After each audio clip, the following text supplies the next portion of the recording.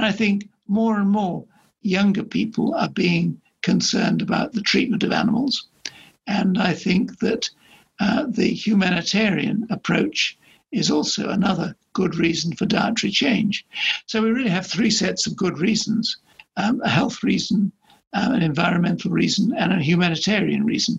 So I think all those reasons really should be brought together to support one another in making humans change the way that they're feeding. And I think things. I used to feel I was out on a limb a little bit with this, but I now feel that I'm not particularly out on a limb. And I think that what one's seeing in the journals, the Eat Lancet with Walt Willett and the big attention that they've drawn to the impact of diet and sustainability.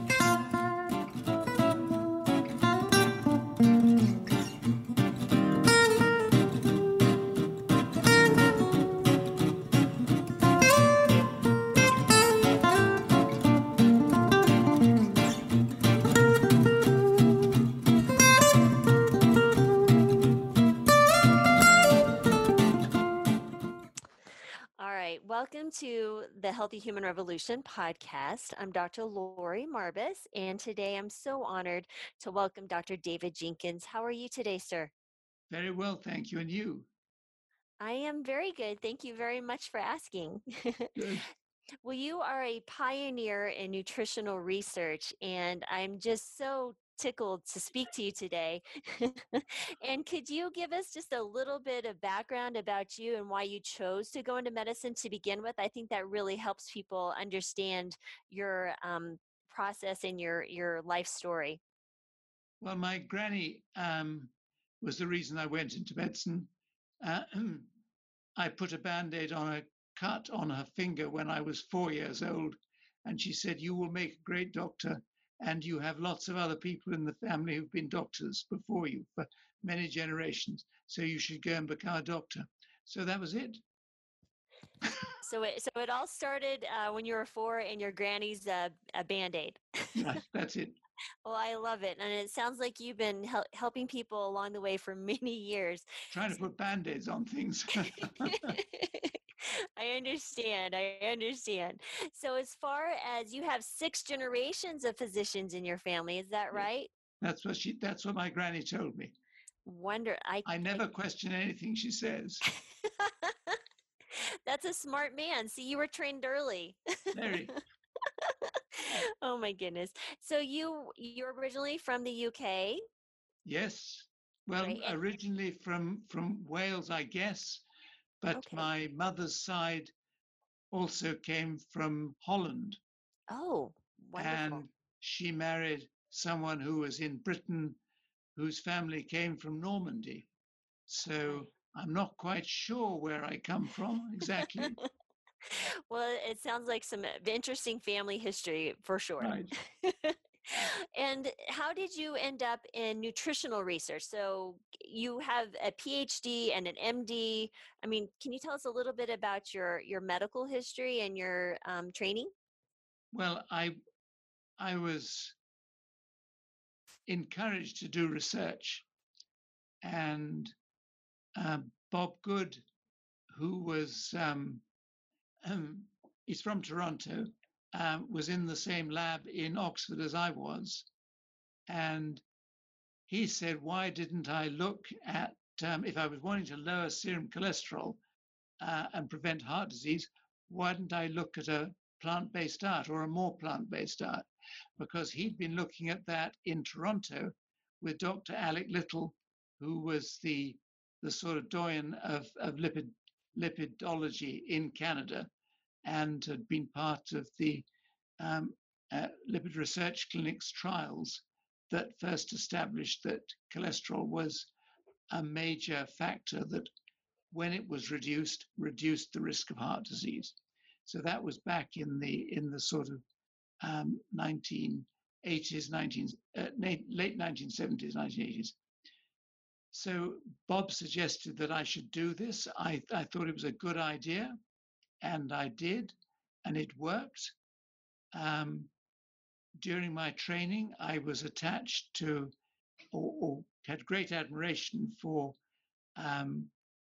Francis Avery Jones, who was again one of the leaders in gastroenterology worldwide. And he was friends with Dennis Burkitt, who was of Burkitt's lymphoma, but also dietary fiber. And so I got to know Dennis Burkitt quite well. And Dennis thought that we should be working on dietary fiber. So he managed to convince Richard Doll and Richard Doll's wife, Richard Doll of smoking fame, of tobacco and cancer fame. And his wife was very high in the British Medical Research Council, and the British Medical Research Council decided that they would make a major push to investigate dietary fiber. And so when I qualified in medicine, I went to work as a research scientist with the Medical Research Council looking at dietary fiber. John Cummings, who was my colleague there, worked more on the colon, and I worked more on the small intestine.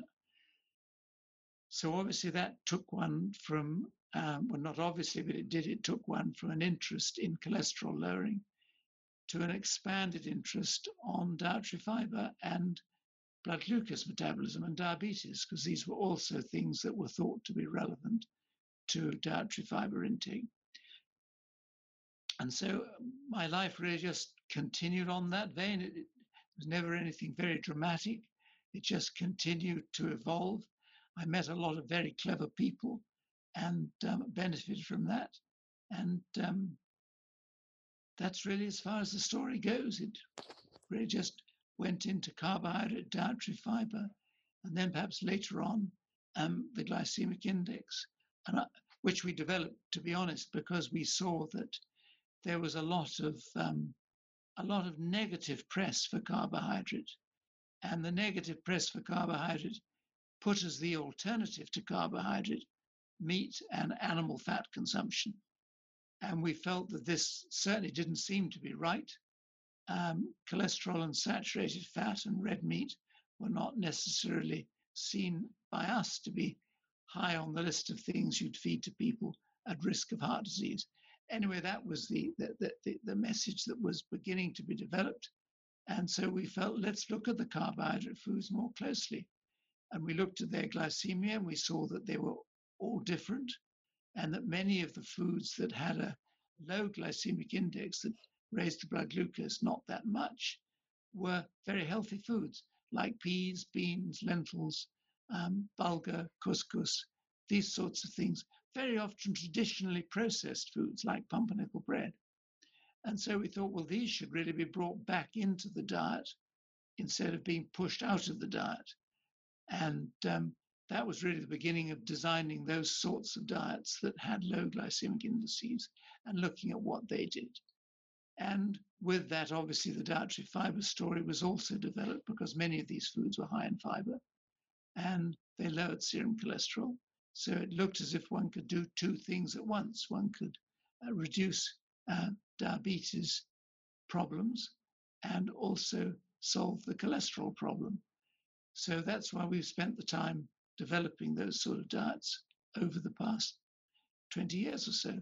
And I think they work, and they're very similar in many respects to the Mediterranean diet that has had a lot of good press, which is again is a diet high in fruit, vegetables, low in meat, a lot of vegetable oils, not animal oils. So, and I think the healthy eating index also would give you that particular aspect of nutrition, and so would the Harvard Healthy Eating Index, which is again another more plant-based approach to nutrition. So I think we're beginning to see the plant-based approaches to nutrition taking shape.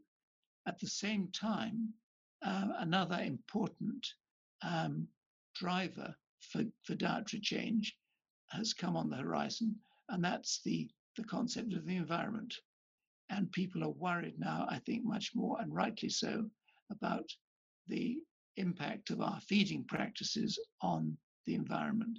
And so, again, these diets could be encouraged for that reason, that they're environmentally friendly. And I think more and more younger people are being concerned about the treatment of animals. And I think that the humanitarian approach is also another good reason for dietary change. So we really have three sets of good reasons: a health reason, an environmental reason, and a humanitarian reason. So I think all those reasons really should be brought together to support one another in making humans change the way that they're feeding. And I think things. I used to feel I was out on a limb a little bit with this, but I now feel that I'm not particularly out on a limb. And I think that what one's seeing in the journals, the Eat Lancet with Walt Willett, and the big attention that they've drawn to the impact of diet and sustainability. I think that these are all important features, and they've now become much more mainstream. So I think we're still trying to find out whether we can increase bile acid losses, whether we can reduce postprandial glycemia, whether we can reduce hemoglobin A1C. We're still looking at the sort of markers of these diets that may produce health and trying to see how we can maximize them. And I have no question in my own mind, just as I think Dr. Willett has, that you can have a healthy plant-based diet or an unhealthy plant-based diet. And I think we've got to try and look at these diets critically and see how we can maximize the amount of health that we can extract from these diets. But I would say that I think, for me, there's been a major shift in the focus of the way one looks at nutrition. And that's really that one should be thinking of not what diet is healthiest for us, but what diet is healthiest for the planet and is also healthiest for us.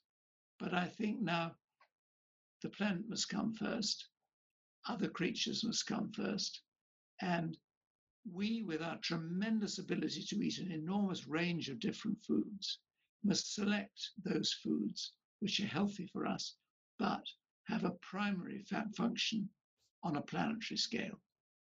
So that, I think, is a change in thinking for me. I think that's a wonderful change. It's a win-win-win for all of us involved. Well, I hope so. It may be a little bit of a lose for some of us because, I mean, there are plenty of people in Texas who want to eat a 32-ounce steak. And if you can eat it in such a short period of time, you get it free. So, a lot of people are going to be disappointed. But I mean, we may have to give up a little in order to do more. Right. And I think that's where it's so important that an industry, they start looking at ways to pivot their business. Like there's a dairy in New York and a dairy in California that are moving towards plant-based milks, which is incredible. This is good. Yes.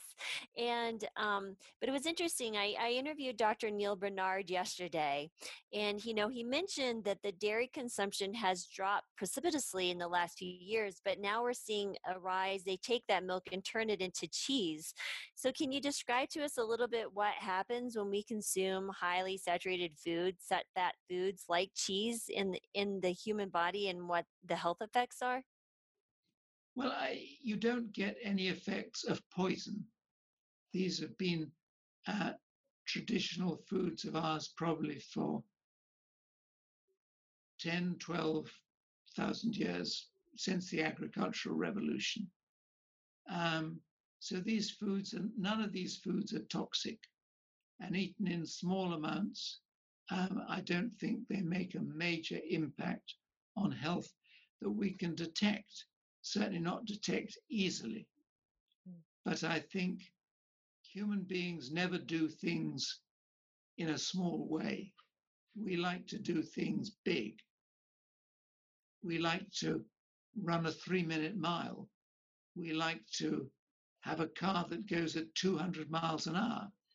We like things bigger. And if somebody says, come to brunch for all you can eat, everyone goes. So we don't do things in small ways. So that's why I think that um, we would steer people away from these foods simply because when you take them in large amounts, they certainly do seem over the long term to not have the benefits that you would have if you took a plant-based diet. Mm. And I think that's the important thing. It's the fact that they're not acutely dangerous that allows people to say, well, why can't we just go on? And I think that's a pity, but that's the way things are. But then again, I think that's when one would bring in the concept of the environment and bring in the concept of humanity in the way that we eat, because those would direct us away from even small amounts of these sorts of foods, which may not be harmful. We may not be harmful. I'm just saying they're not harmful, but in very small amounts. Mm. That's what people have got away with eating for a long period of time.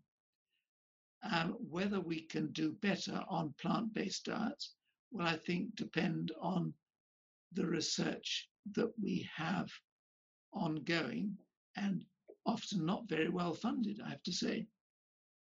So that is the problem. I don't think we've got the data to show whether you can have 2 or 3 cubes of cheese a day or not. That would be a difficult call to make.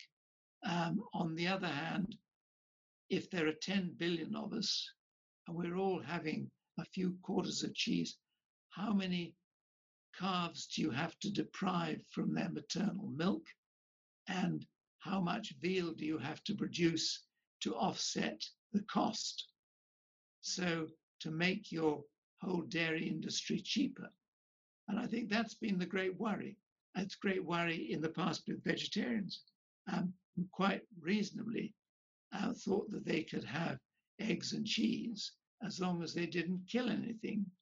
But the trouble is that the eggs and cheese, and certainly the cheese, require that we take calves and make veal out of them, because basically we've got a lot of calves if we've got a lot of pregnant cows that are now no longer pregnant but giving milk.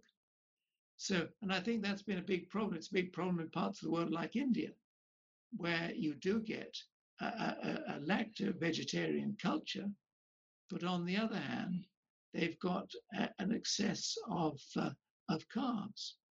And so, unfortunately, although I always thought India was a place one should look to for dietary change, it's okay so far.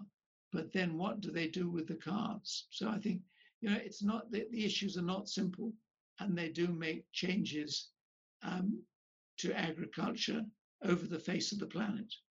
So I'm not suggesting we've got simple solutions. It's been very difficult for farmers who've been often funded and given their subsidies for producing more meat, producing more milk, producing more dairy products. And we now say these subsidies shouldn't be given to you. Well, I think if we do that if we're going to play that sort of a game, we have to help our farming community to transition to production of other foods. And I think that's one of the things that one of the many issues that I think we have to deal with when we think, let's go more plant-based. How do we manage to bring everyone with us, not only locally, but internationally? And how do we cope with the different situations and different scenarios that we see in different parts of the world? This can all be done. It needs a little thought. We just haven't been thinking of it. That's the trouble. We've not been thinking of it. So we've let things just carry on and not bothered too much, assuming that everything is going to turn out okay. But unfortunately, it isn't. And part of the big reason it's not going to turn out okay is because there are just too many of us. And the damage that you did when you were just a small species is incredibly dangerous when we're a large species. Absolutely. And I think there's just so many things that we're still debating even in society now. Some people don't believe that, the global warming trends are going to have an ill effect on us. And if they do, they're like, so what? Well, I have three children. I think it's a very big deal. And the science, I think, certainly looks towards that, and we should be doing something. I feel like humans are putting on the gas and accelerating the destruction of our Yeah. environment and such. So could you describe for me what you consider the healthiest diet? Like, what would you include in your diet on a daily basis that you would consider, optimal for human health? I think that many cultures have got these sort of diets right, or are more friendly to these sorts of diets. So I think the Orient has always been friendly with its tofu and its seitan. So that gives you two different, a legume and a cereal protein. And classically, they make a very complete protein. So uh, those can be eaten in meals, I think, with great advantage. I think peas, beans, and lentils have to be brought back into the diet. There is a problem with gas for some people. This is true. And but on the other hand, once one eats these things on a more regular basis, the gas is very little. And to be honest, we may just have to put up with a little extra gas between friends. Do you know what I mean? So, I mean, that may be just one of the things we do. I think that green leafy vegetables are a great source of pleasure if they're cooked properly. Um, Anything from red chard right the way through to bok choy. These are all enjoyable things that people can eat. In fact, Cicero, the great Roman Republican, in the sort of third or second to third century BC, introduced the cabbage to Roman culinary art, which is good. So it's been in for a while. And he was a great believer that cabbage was a great restorer of health. So, I mean, for a long time, we've had ideas about what plant foods may be useful. I mean, in the Bible, the so-called mess of pottage from the King James version was apparently a lentil soup. And if you could give up your inheritance for a lentil soup, it was obviously something highly prized. So I think throughout history, um, we've got an indication that these foods are good. And obviously the Indian literature and the Indian traditional medicine has relied a lot on plants, plant foods, and these sort of things. And I'm quite sure that when Hippocrates said, let food be your medicine and medicine be your food, he wasn't referring to beefsteak. So I think this has been a long tradition of useful food. So I do think the legumes, I think, are very, very important. I think whole grain cereals and their proteins are important. I think many of the legume of the grains that we get now from Latin America are very useful too, and these are new. And people who have some gluten sensitivity can eat these without any concerns at all. So I don't think things have to contain gluten. Although to be honest, for 95% of our population, they're extremely good foods. Mm-hmm. So it is only a more limited group, 1% perhaps with celiac and 5% with gluten intolerance, who may have some particular concern. Celiac, yes, gluten intolerance to some extent. So I think that whole grain cereals are good. I think that fruit and vegetables are excellent. In general, the non-starchy ones are excellent. And then starchy ones such as sweet potatoes, yams, these sort of things. We don't eat these sorts of foods, but we should do. And there are other vegetables too, vegetables which have a lot of sticky fibers in them, things like okra, eggplant.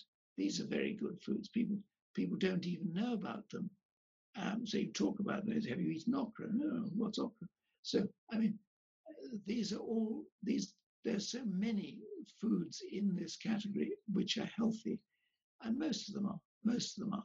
If one takes these foods in a less processed form, when I say less, I mean obviously tofu is a processed food. Bread is a processed, whole wheat bread is a processed food. Um, I think that the processing of tofu was a discovery, if you like, and I think a useful one. The use of seitan is a very useful way of preparing wheat gluten for those who can take it, which is the majority of us. So I think these foods are good. In fact, it would be a good thing for you to mention a fruit, vegetable, whole grain cereal, legume, that I could say, oh, yes, that's not a good one. Mm. So I would have to again go through a whole encyclopedia of these things if I was to tell you what I think should be included in the diet. But I do think, and this is quite important, if we look at our ancestors, well, my ancestors, the great apes, our common ancestor. If you look at the other members of our clade, as it were, the gorillas, the chimpanzees, the orangutans, these are all high fiber eater. They're high fiber eaters, and they have a large variety of different foods they eat. The leaves, the stems, and the shoots come from a wide variety of plants. We're the ones with a very restricted diet, largely beef and wheat. If you think of most of the foods, no, not you, but most of the foods that people around you are eating, they're variants of those things, whether it's a steak, it's a burger, whether it's dogs, whether it's whatever it is, and whether it's a bun, whether it's a pizza, whatever it is, it's wheat. And then we've got our cheese and our milk, which also comes from our cattle. So we are dependent on cattle and wheat. And I think that's really a very limited diet when you think of the wide range of diet that we would have evolved on. How long have you been eating a plant-based diet? Like, how long have you been eating the plant-based diet, and what was your realization that you need to transition, or did you always eat a plant-based diet? I changed to a vegetarian diet when I was 11. And that was because I was presented with some pets that were mine as Christmas food. And there were two small birds that were my pets. It wasn't my parents who did it. It was a well-meaning aunt who'd been looking after these pets for me. But they appeared in a Christmas hamper one Christmas when I was 11. And as you can imagine, that was a downer. And I got to thinking, because I used to be, from the age of about 6 to 10, I was quite a hunter.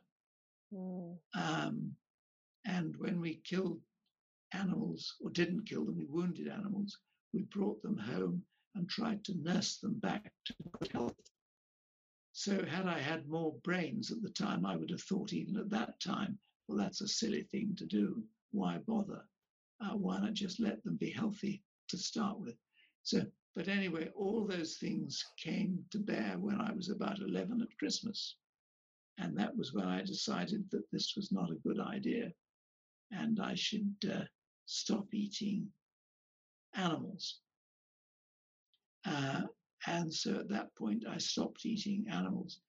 To my mother's dismay, my father got me a doctor. I think my mother would have been extremely upset. It was not a good idea, and that I would fall apart. I wouldn't grow properly. Anyway, so fast forward to the age of about 59, and I'd been eating more plant-based. I then thought at about 59, I really should make a change. I should get rid of leather shoes. I should get rid of woolen clothing. And I should stop eating honey and these sorts of things and leave myself independent of the inner world as best I can, leave their own lives out of mine. And so that's been going on for, yeah, 50 years, 50 years now. At the time, we went in that direction. My two daughters were brought up by us as vegetarians. Um, they they obviously were allowed. They could buy what they want. They could eat what they want. But they felt that was a good idea. I think as soon as they were in that mode, and then they were much brighter than I am, because by the time they were sort of 26, 27, they decided to go vegan. So they were probably sort of 30 years quicker than I was in getting to the idea. So I have to give them credit for that. And then my wife, who'd been a vegetarian after she met me and up to the time that I changed, when the girls changed, she decided that was time for her too. So without any particular proselytization, we've got a family who are vegan. That's how it is. So it started when you were 11. We had a little cutout there from it. So it started when you were 11, when your aunt, good meaning, killed two of your pet birds and presented them for dinner for Christmas. And then you said your mother and your dad were quite. My mother was very worried. My dad said, "Don't worry." My dad was a physician, so he said, "Don't worry," to my mum, as long as he eats a good diet. My mum was not sure. So what year was that then that you decided to go vegetarian? Wow. So that would be probably about 1953, 54. Wow. So did the word vegetarian even exist at that point? Oh yeah, George Bernard Shaw had been a vegetarian. Oh really? Yeah, I mean, and interestingly, Milton had been a vegetarian way back in the 1600s. There was a big tradition I have to say, in Britain, of being vegetarian. And I think it had probably come from the fact that the British had been in India for such a long while. Oh. And so this was not an unusual thing for them.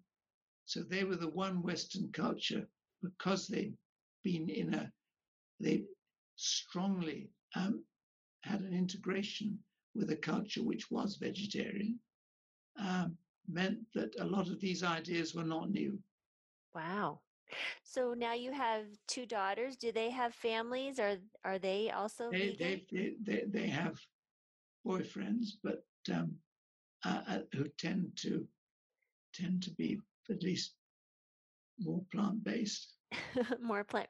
So no grandchildren? No. Okay. We're trying not to overload the planet. I understand. I understand. So now, are any of them physicians? Did they carry on the generational tradition? No, I think they realize that this has not been a tremendous success. So one studied environmental science and the other psychology. Okay. Both of which are very important if one's going to transition to a more plant-based diet. 100%. I have one in medicine. She's in medical school now, so it's. There you are. Yes, absolutely. What sort of diet does she follow? All three of my children are vegan, and my husband. Super. Yeah. You arrived perfect. We arrived. Well, it took us a little bit. It's been about 8 years, so it took us some time. But as far as I would like to just kind of go back to the glycemic index. So of course this was, looking at foods and carbohydrates and the response of blood sugar in the blood, for those who don't understand what that is. Is there any research on foods that cause a rise of insulin? Like, because my understanding is that, fats can cause, a rise in insulin, or is there any type of research like that showing that maybe meat or dairy cause an elevated rise of insulin and therefore make you have Well, yeah, I think hyperglycemia? if you have proteins generally increase insulin secretion. Mm. They also increase glucagon secretion, but they secrete, so you get an increase in insulin secretion. And so there's been some concern that is it just the protein component of the foods that is responsible through insulin secretion, through increased insulin secretion, for uh, the, the, the apparent beneficial effects that we see. And I think one can say probably not, but it's rather that um, plant proteins, along with starch, tend to slow the digestion rate of starchy foods. And so you have a more slow release carbohydrate in your gastrointestinal tract, giving you a flatter rise in blood glucose rather than a steep rise. Mm. As far as the portfolio diet, what on your portfolio diet, what was the um, impetus to name it portfolio, and what does it consist of exactly?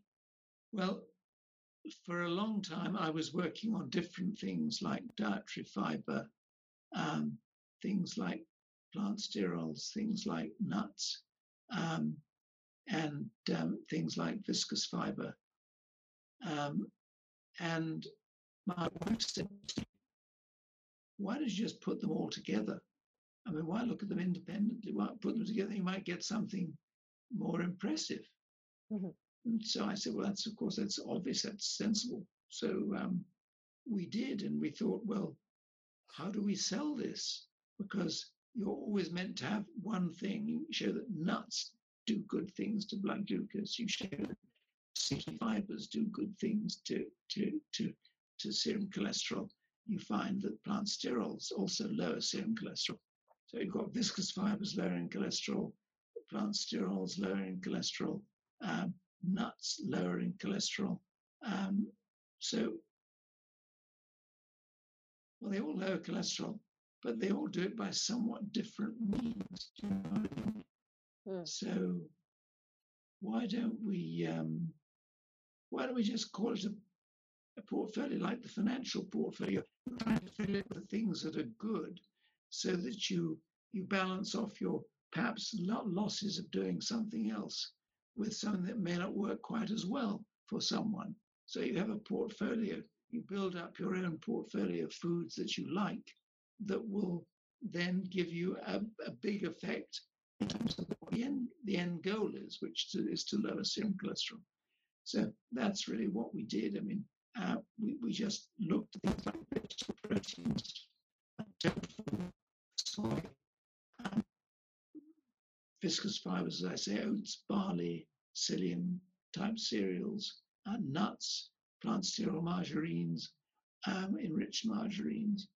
You put all those things together, then you can get a statin-like effect if people eat just what they're meant to eat.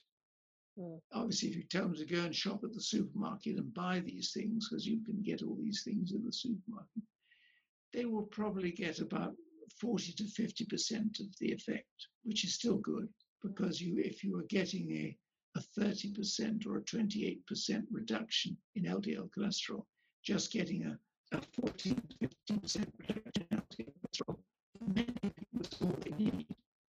So we feel that it will, and if they're on drugs, it will stop them having to increase the drug dosage, at which dosage you may see some side effects, whereas at a lower dosage you may not. So again, it may have use for those who are already on medications and those who are threatened with medications. Absolutely. So that's kind of... those who just want to eat a regular diet, why not? Yes, absolutely. So you're seeing that marriage of medicine and the diet, and then you get even a better effect, a more amplified effect. Yes. of the dietary cholesterol lowering effects. Wonderful. So you mentioned viscous fiber. For those who are not familiar, can you talk to us a little bit about Oats, the different types of oats and fiber? barley and psyllium. If you've ever eaten oatmeal or ever cooked oatmeal, you note that it gets sticky. If you've ever eaten foods like okra, vegetables like okra, if you boil it, you notice that there's a certain sticky. And you even get that with eggplant. If you boil it, you get something sticky at the bottom. These are the sticky types of fiber, and they tend to trap acids in the bile, and the bile acid, and then wash them into the colon. And that's the way that you lose cholesterol from the body, Could you because the repeat body that? then, Could you repeat that? I'm sorry, there was a little cutout in our connection. You said something about the stickiness in the eggplant, and then what happens? I'm sorry.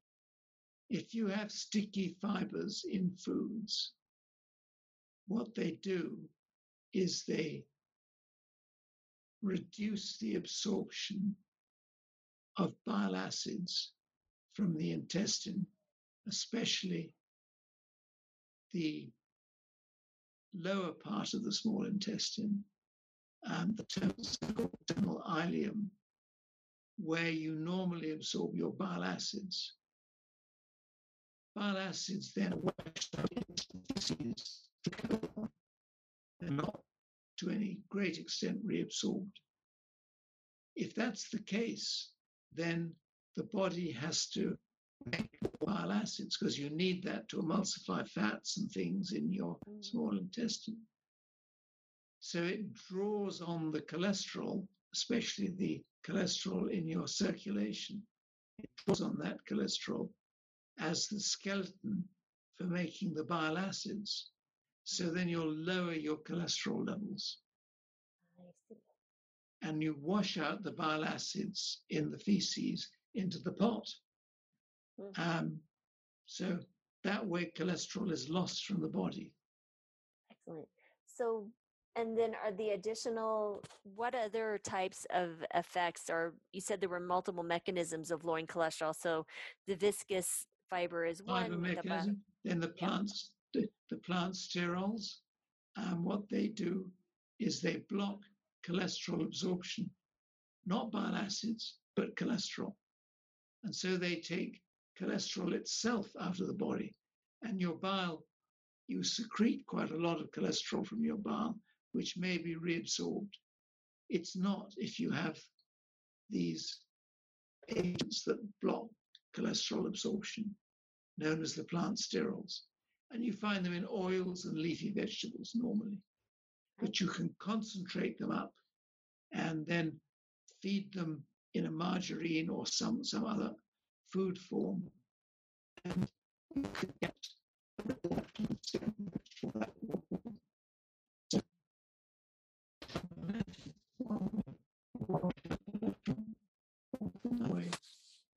Sorry, you just cut out again. What was that last part that you said? You wash out bile acids, you wash out cholesterol itself. So With nuts, you can do all of the above.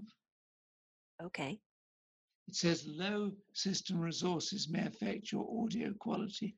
Try closing some applications to improve performance.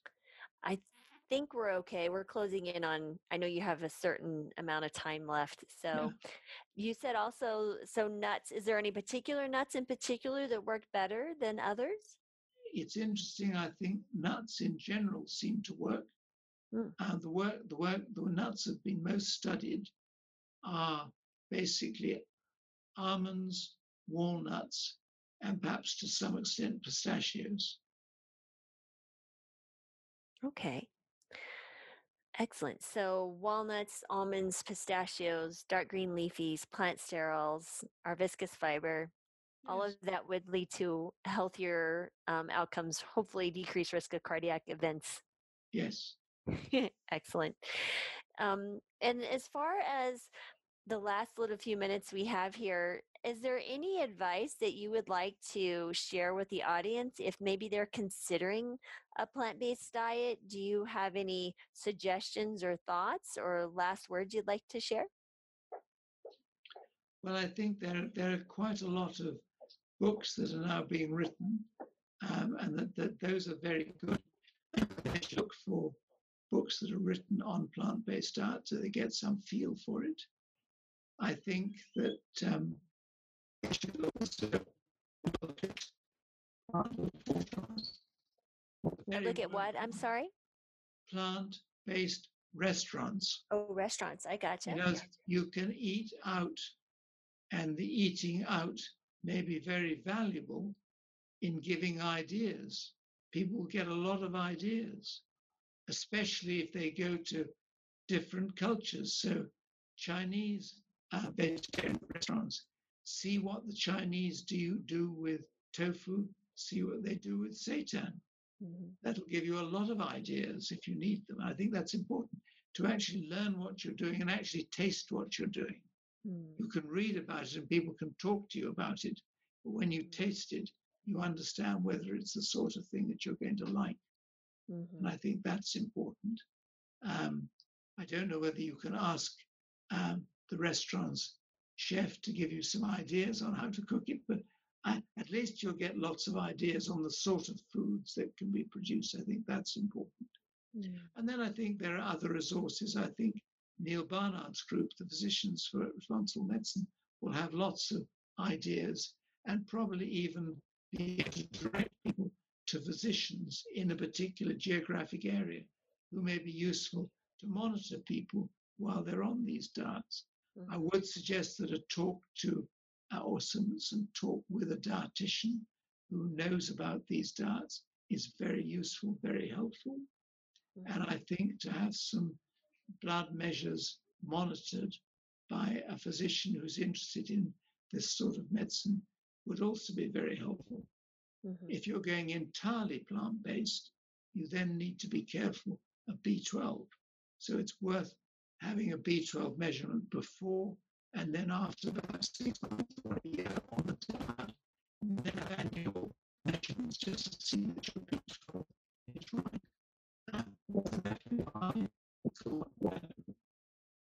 And that's the only thing on a balanced plant-based diet that you're likely to be lacking. That's a concern. Right, absolutely. So always encourage people to take the B12. It's a very simple, eat. I tell people eat optimally and then supplement wisely. And that usually. Yes. And I think that the B12 is produced by bacteria. So it's perfectly acceptable for vegans to have a supplement of B12. Probably we never needed B12 in the past because we never washed our food. And the dirt contains a lot of B12. The topsoil of the earth contains a lot of B12. Our feces are laden with B12. Yes, and the water, I'm assuming, would have the bacteria that would have the B12 as well. Yeah. Absolutely. So, well, Dr. Jenkins, thank you so much. We said 45 minutes and we're at that here already. And I do appreciate your time. And it was a delight speaking to you today. Well, thank you. And I hope it's of some use. I don't know what you're going to do with all this. I'm going to share it with the world, sir, and let them enjoy it and learn from your wisdom. You'll probably have to cut it down to 2 or 3 minutes. Otherwise, nobody will watch. I'm pretty sure many people will watch and listen. I think you'll be surprised. But you've got a whole load of other people who've already done this too. Yes, you're my goodness. You'll be around 175 interviews that I've done so far. Good heavens. I do enjoy speaking to people and just learning from their experience. So this has been a very. If I'm your 175th, I think that they'll never get round to me. No, those are already published, so you'll be in the next queue in the next week or so. Do you get many hits to this thing? Do you get? Yeah, absolutely. We do. We get thousands of downloads. Really? Yes, Well, absolutely. congratulations. I thought you were going to try and put together a journal that was going to be. Well, we already have the medical journal that's already published, and so it'll be our third edition in February, and Dr. Williams is our editor in chief, Isn't that and good? Do you do it monthly? we do it well, we were working on Quarterly? twice a year. We're working towards quarterly as our goal, so we're Right. hoping next year will be three, and then moving to quarterly thereafter. But the International Journal of Disease Reversal and Prevention, which we've contacted you about before. I So know, I know. That's thank you. good. Good. Well, well done. Thank you I will so go and much, do my other sir. work now, and you must do the same too. Absolutely. I do have work to do, but you have a beautiful day, sir. Same to you. All Good right. weather. Thank you. You take care. Bye bye. Bye.